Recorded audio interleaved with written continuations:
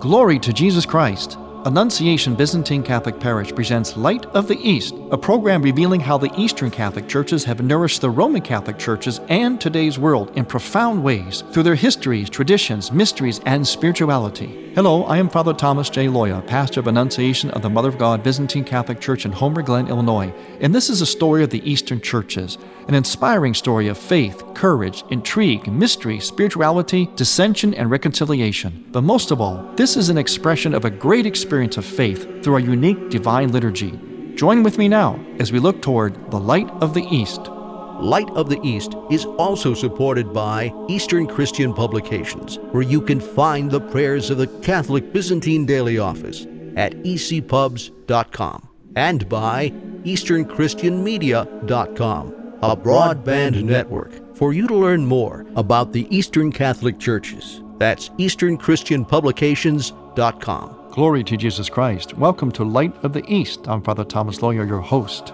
During my seminary years, our spiritual director of the seminary would often say after his talks, he would give us talks on a regular basis. They were called touchki in the Slavonic word. In other words, it's like little meditations. He would always say, "Gentlemen, live the liturgy. Live the liturgy." Now, those brief words from our spiritual director actually hold the key to success and happiness in every aspect of life, in particular, marriage. First, we have to move beyond a certain spirituality of compartmentalization. A common approach to church is to speak in terms of fulfilling an obligation, or that we went to church, almost like we could say, well, we did the church thing, to put it kind of in a banal way. While these things in themselves are legitimate, yes, we do fulfill an obligation, we do go to church, they reflect a certain compartmentalization. It's very characteristic of our modern Western ethos. We do the church thing, but then after church, we get on with the business of living our lives in ways that often have little consistency with the vision and experience of the liturgy that we did in church on the weekend. The liturgy, and in particular the Eucharist, is not just about receiving Jesus. Oh, it certainly is that. That'd be enough in itself. But it's so great, there's more to it. There's nothing beyond Christ, of course, but there's more to understanding the mystery of the Eucharist. And it's well beyond just an obligation. The liturgy informs all of life by an immersion into the one and only correct, comprehensive, mystical vision of life. Now, this happens through every aspect of the liturgical life. The architecture, icons, the ritual, the prayer, the chant, liturgical texts, the prayers that we actually say, the liturgical calendar with its accompanying liturgical customs. For example, in the Byzantine Church, we're coming up on the feast of St. Elijah. That's on July 20th. He was taken to heaven in a fiery chariot. So what we do is we bless our vehicles on that day. Then after that, we'll be coming up on the great feast of Our Lady's Assumption, or as we call it in the Eastern churches, her dormition, her falling asleep in the Lord. In other words, as she went body and soul into heaven. And during that feast day, we bless flowers and herbs that we bring to church. So there are sacramentals connected with these feast days.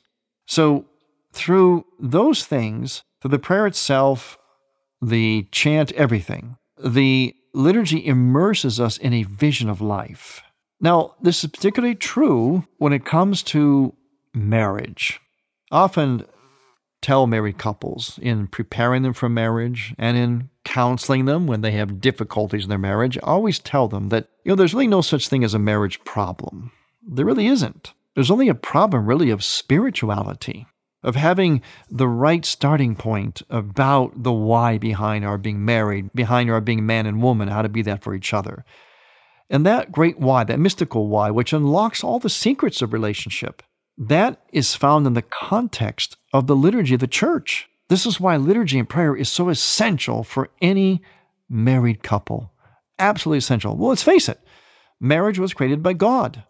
The Bible begins with marriage and it ends with marriage. And in between, it's one big spousal mystery.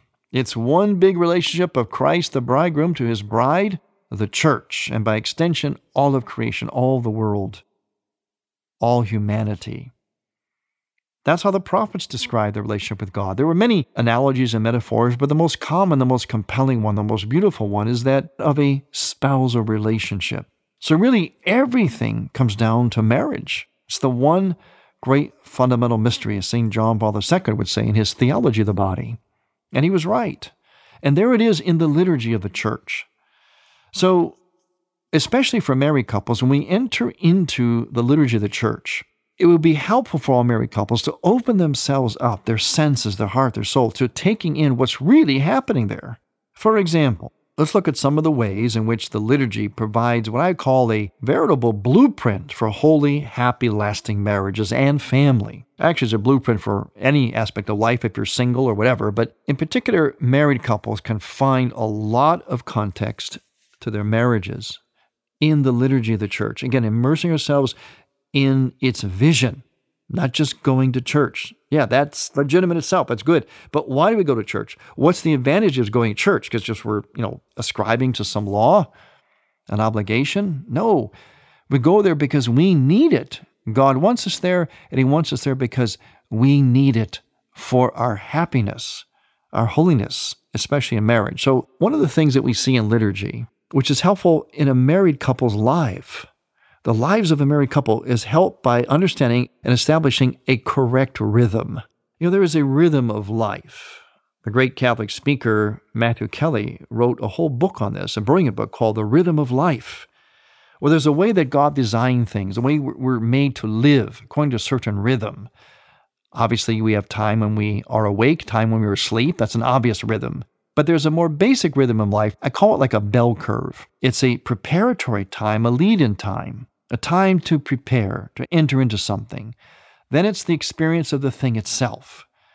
And then there's that time when we come out of that experience with a kind of an afterglow or a residue, which I call the resolution. So it's rising action, climactic moment, and resolution. That's really a fundamental rhythm of life, and that's how the liturgy is. There's a great preparation for liturgy, which really starts in our homes. For the priest, it does too. And in fact, he has a whole rite of preparation he does in the Byzantine liturgy at a table that is to the side of the main altar in the sanctuary in the Byzantine church. And then there are prayers that he does afterwards. He kind of comes out of the liturgy. The last amen doesn't mean it's all over.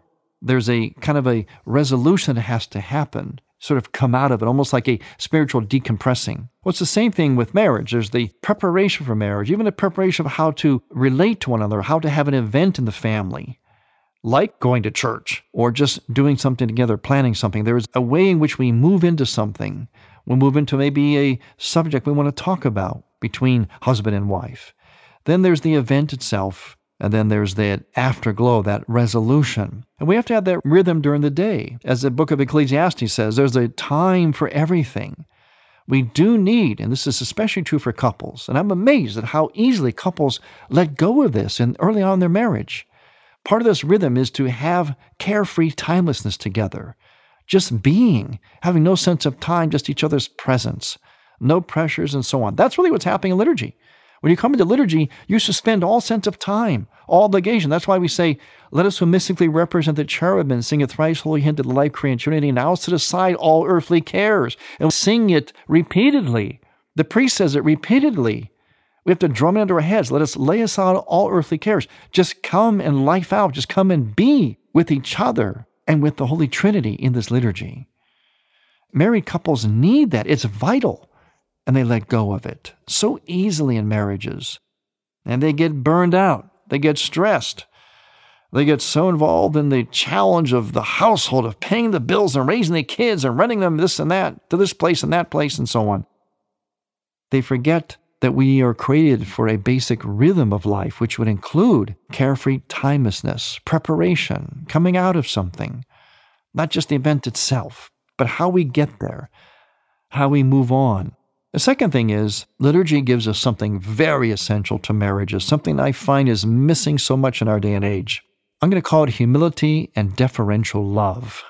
Humility and deferential love means that we have an awareness there is something and someone greater than ourselves.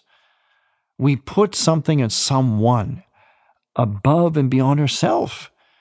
Now that's frightening to hear that. I know that's frightening.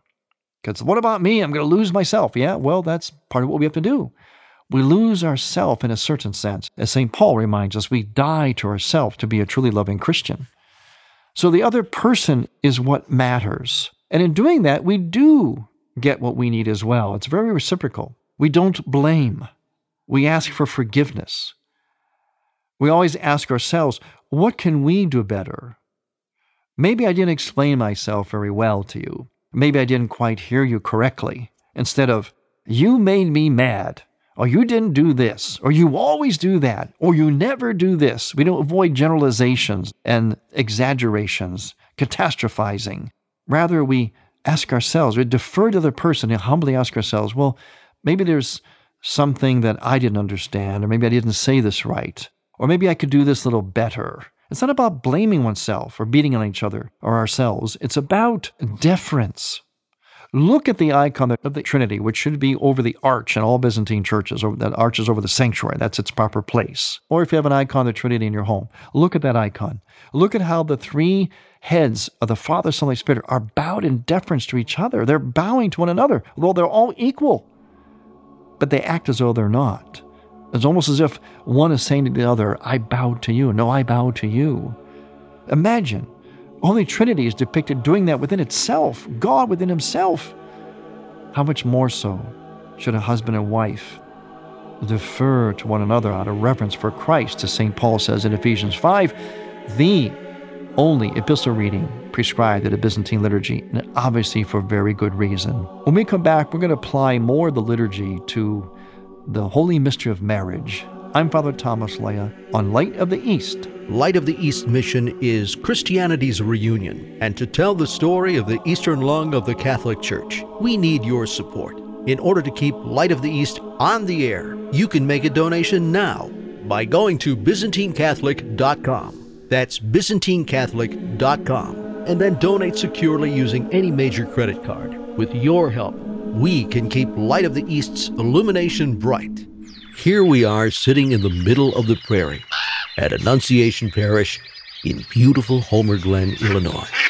And with me is Father Tom Loya. Father Tom, please tell us about Prairie Fest. This is the 11th anniversary of Prairie Fest, which is a festival for the entire family where you'll enjoy music, a grand cash raffle with $15,000 in total prizes, a beer tent, animal shows, juggling, wine art, and more. Prairie Fest kicks off Friday, August 10th at 5 p.m. with music by Echo and Ransom. Next at 7:30, enjoy longtime Chicagoland favorites M&R Rush. Saturday, August 11th, is Family Day, starting at noon with kids' games, animal shows, juggling, and much, much more. The music kicks off with Common Allies at 4:30.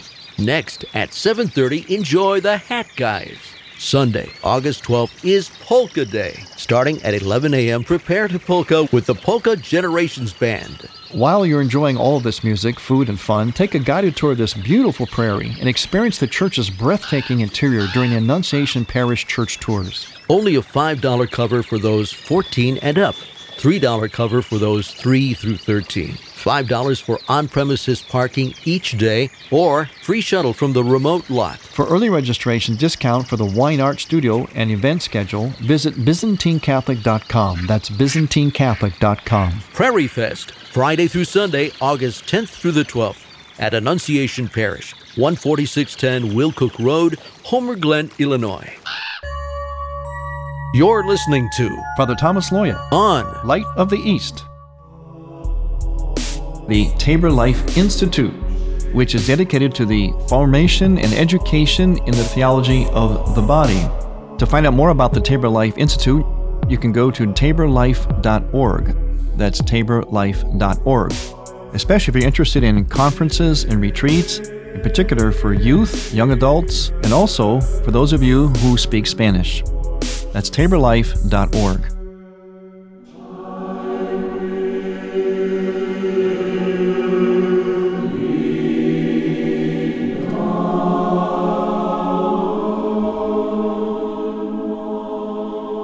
Welcome back to Light of the East. I'm Father Thomas Loya, your host.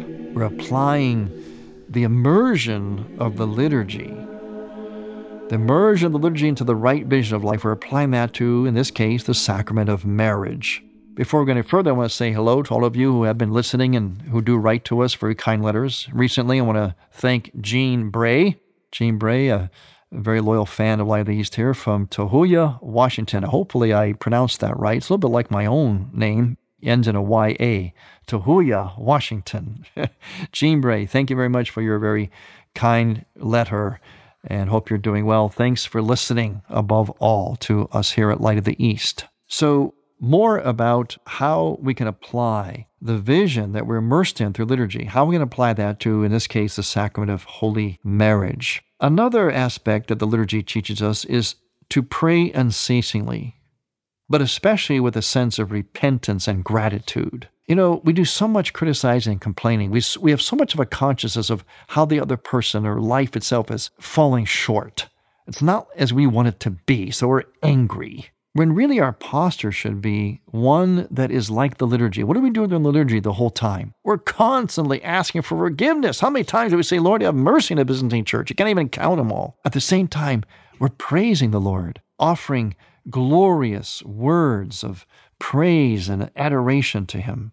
And we pray constant liturgy. Somebody asked me recently, a Latin Rite Catholic, they said, one of the differences I noticed between the Latin Rite liturgy and the Byzantine liturgy is that you don't have many moments of silence in the Byzantine liturgy. You're continually praying or chanting. I said, yes, we do have silence, but in other areas of our liturgical worship and prayer. But in the liturgy, we go by this principle that's in the scripture of praying unceasingly because we're entering into the ongoing liturgical liturgy of the angels in heaven, the angels and saints in heaven surrounding the throne of our Lord and continuous unceasing prayer. So we're constantly praying. It's like a seamless process of the priest making the invocations and chants and the people answering and sort of connecting right on with the priest chant. There's hardly a break in between, and the priest with finding yet another word to describe and praise God. So there's a sense of unceasing prayer. And that gives us an example of this, as the scripture says, to pray unceasingly, just pray always. And so the liturgy gives us an experience and again a vision of praying always, and primarily for repentance, forgiveness, and in thanksgiving. And how do we pray always? People often think, well, you're carrying a prayer book around, you're saying these words all the time. Well, I mean, you can, but praying unceasingly means really having a constant God consciousness, being aware of and seeing God everywhere and in all things, all events, even bad ones, even tragic ones. Where is God present? What is He teaching? What is He revealing? Now or later on even, down the line when we don't always see it at first. How is He revealing Himself in His glory and the goodness of creation, of life? With this consciousness, when you really fill yourself up with this consciousness, the sense of God wells up in you, and what comes out of that is a spontaneous sense of thanksgiving, of gratitude, and also of repentance. Let's face it, if something is so great, you feel unworthy in its presence, so you actually do a lot of apologizing. Well, this is what the liturgy does. It teaches us the right posture before God. And that's part of also that deferential prayer we talked about earlier. The liturgy gives us also a sense of the right ordering of things, that there is an authority, there's a hierarchy, and where our place is in that. And it's an important place, significant place, but a very lowly place. We're lowly sinners. That's why we're like the publican and the Pharisee. Remember that gospel story? We're like the publican who stays in the back of the church or the temple and hardly raises his eyes up and just beats his breast saying, Lord, forgive me, I'm a sinner. The Pharisee, on the other hand, was up front telling God how righteous he was. And sure, it's good that he's righteous. We're taught to use that example too. But the real thing is in that heartfelt sense of repentance, that shows that we have the right ordering before God. We realize how great God is and how little we are in relation to God. It's not about beating ourselves on the head or putting ourselves down. It's about the right ordering. It's about reality. And we're missing that today. We're missing that sense of authority. No one's going to tell me what to do. Ephesians 5. Remember that? Those of you who were married in the Byzantine church, that's the only reading you get. Ephesians 5. And Ephesians 5 talks about deferring to one another out of reverence for Christ. And it says, women, be submissive or subordinate to your husbands, but as if to the Lord. In other words, help him on his mission to love you as Christ loved the church, which is an impossible mission for any man because we're not Christ, although we have to be Christ-like. So the woman is to submit herself. In other words, make herself a support for her husband's task to love her. See how reciprocal it is? And we've lost that today. I don't have to listen to him. I'm not going to submit to him. I got to work too. I got problems too. I got bills to pay too. And when we see what's happening with marriage today. But the vision, the liturgy, gives us that sense of order, of authority, of hierarchy, of where we stand. And it gives us a sense of what our deepest desires are. That the why behind our wanting to be married is because we desire intimacy, to become that union and community of persons, because that's who God is. As I said earlier, we got three persons of the Trinity. It's seen in the icon in the church, bowing to one another in deferential love. They're a union and community of persons. We're made like that, God's. Therefore, that's our desire too. So to understand why we want to be married is very helpful for a married couple. And understanding the why is what leads you to how to really be married in a way that is life-giving. And once again, the vision for that is in the liturgy. Liturgy reminds us of our origins and our ultimate destiny. We're married, we desire marriage and union and community of persons, of family, because God created us like himself. He created us to love as he loved. This is what Adam and Eve realized. Adam realizes who he is as a man when Eve comes along, because he knows that now he can make a gift of himself, and this creature can do that for him in return. He couldn't do it with the animals. He knows that he's made male and female, that humanity is made male and female, so that we can share in God's love, because we are to imitate, to be in God's image and likeness. And we can form that union community of persons. In the end, we have this incredible, beautiful destiny seen and experienced on earth in the Eucharist, where we become one with one another, one body in Christ, and one with the Holy Trinity. Not equal to, but one in union with the Trinity. Isn't that a magnificent, incomprehensibly beautiful destiny? And this is what the liturgy reminds us of. It points us beyond. Marriage, it's a venue in which two people are exposed to one another in their entirety. And they have to make a choice to love after being exposed and realizing what you got in this person you married. And it's an arena for each other's salvation, to help each other come to that final wedding banquet in heaven, as the book of Revelations describes. A lot of couples don't really know the why. Basically, in our culture, two people are attracted to each other, they like each other, and they decide to get married. They don't really know the ultimate why, but it's there in the liturgy. What was intended from the beginning and what will be in the end of time forever in heaven is all there in the liturgy. The liturgy is one great spousal mystery. Think about it. It's Christ the bridegroom who comes to wed himself in the nuptial chamber of the sanctuary, set apart by veils and icon screens in the Byzantine church, like it was in the Old Testament, to consummate a mystical marriage on the nuptial bed of the altar, to come to unite with his bride, the church, that's us. This is what's happening in liturgy and in the Eucharist. That's the context, the why behind man and woman being married.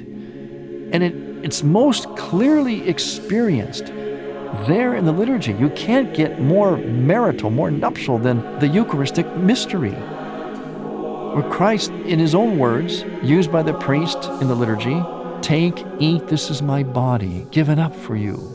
Or in the Eastern churches, we use the translation, broken for you. I give myself to you, and in return, I receive you, and we become one. Always retaining our own identities, but yet becoming one, just like in marriage. Marriage also is a venue in which two people, as I mentioned, reveal themselves to each other, and they must make constant choices to love as God loves, to help each other eventually end up together and with all who are saved at the wedding feast of the Lamb. Oh, I thank you for listening. I'm Father Thomas Loya on Light of the East. To hear Light of the East again, visit ByzantineCatholic.com and click on the Features and Programs tab, and on iTunes. Thank you for listening to Light of the East. We encourage you to tell a friend about Light of the East and to visit ByzantineCatholic.com. Light of the East is produced by ADC Media.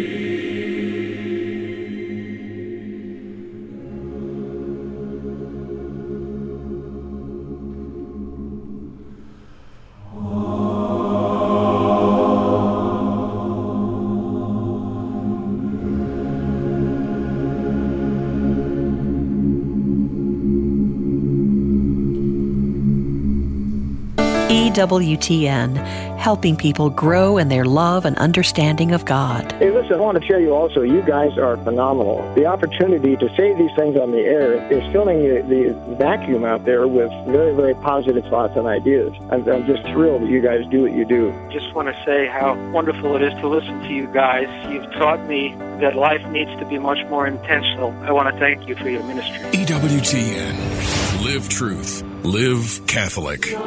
Thank you for listening. Next week, we will return to the Light of the East. To learn more about Annunciation Byzantine Catholic Parish, visit our website, ByzantineCatholic.com, where you will also find an archive of all of our programs. In order to continue Light of the East with its mission of Christianity's reunion, we need your support with a donation. Any amount will be a blessing. Please make out a check to Light of the East Radio and send it to Light of the East, 14610 Will Cook Road, Homer Glen, Illinois, 60491. That's Light of the East, 14610 Will Cook Road, spelled WILL-COOK Road, Homer Glen, Illinois. Or donate online on the homepage of ByzantineCatholic.com. From the Light of the East, a new dawn of unity is in sight. God bless you, go with God, and may God grant you many happy years.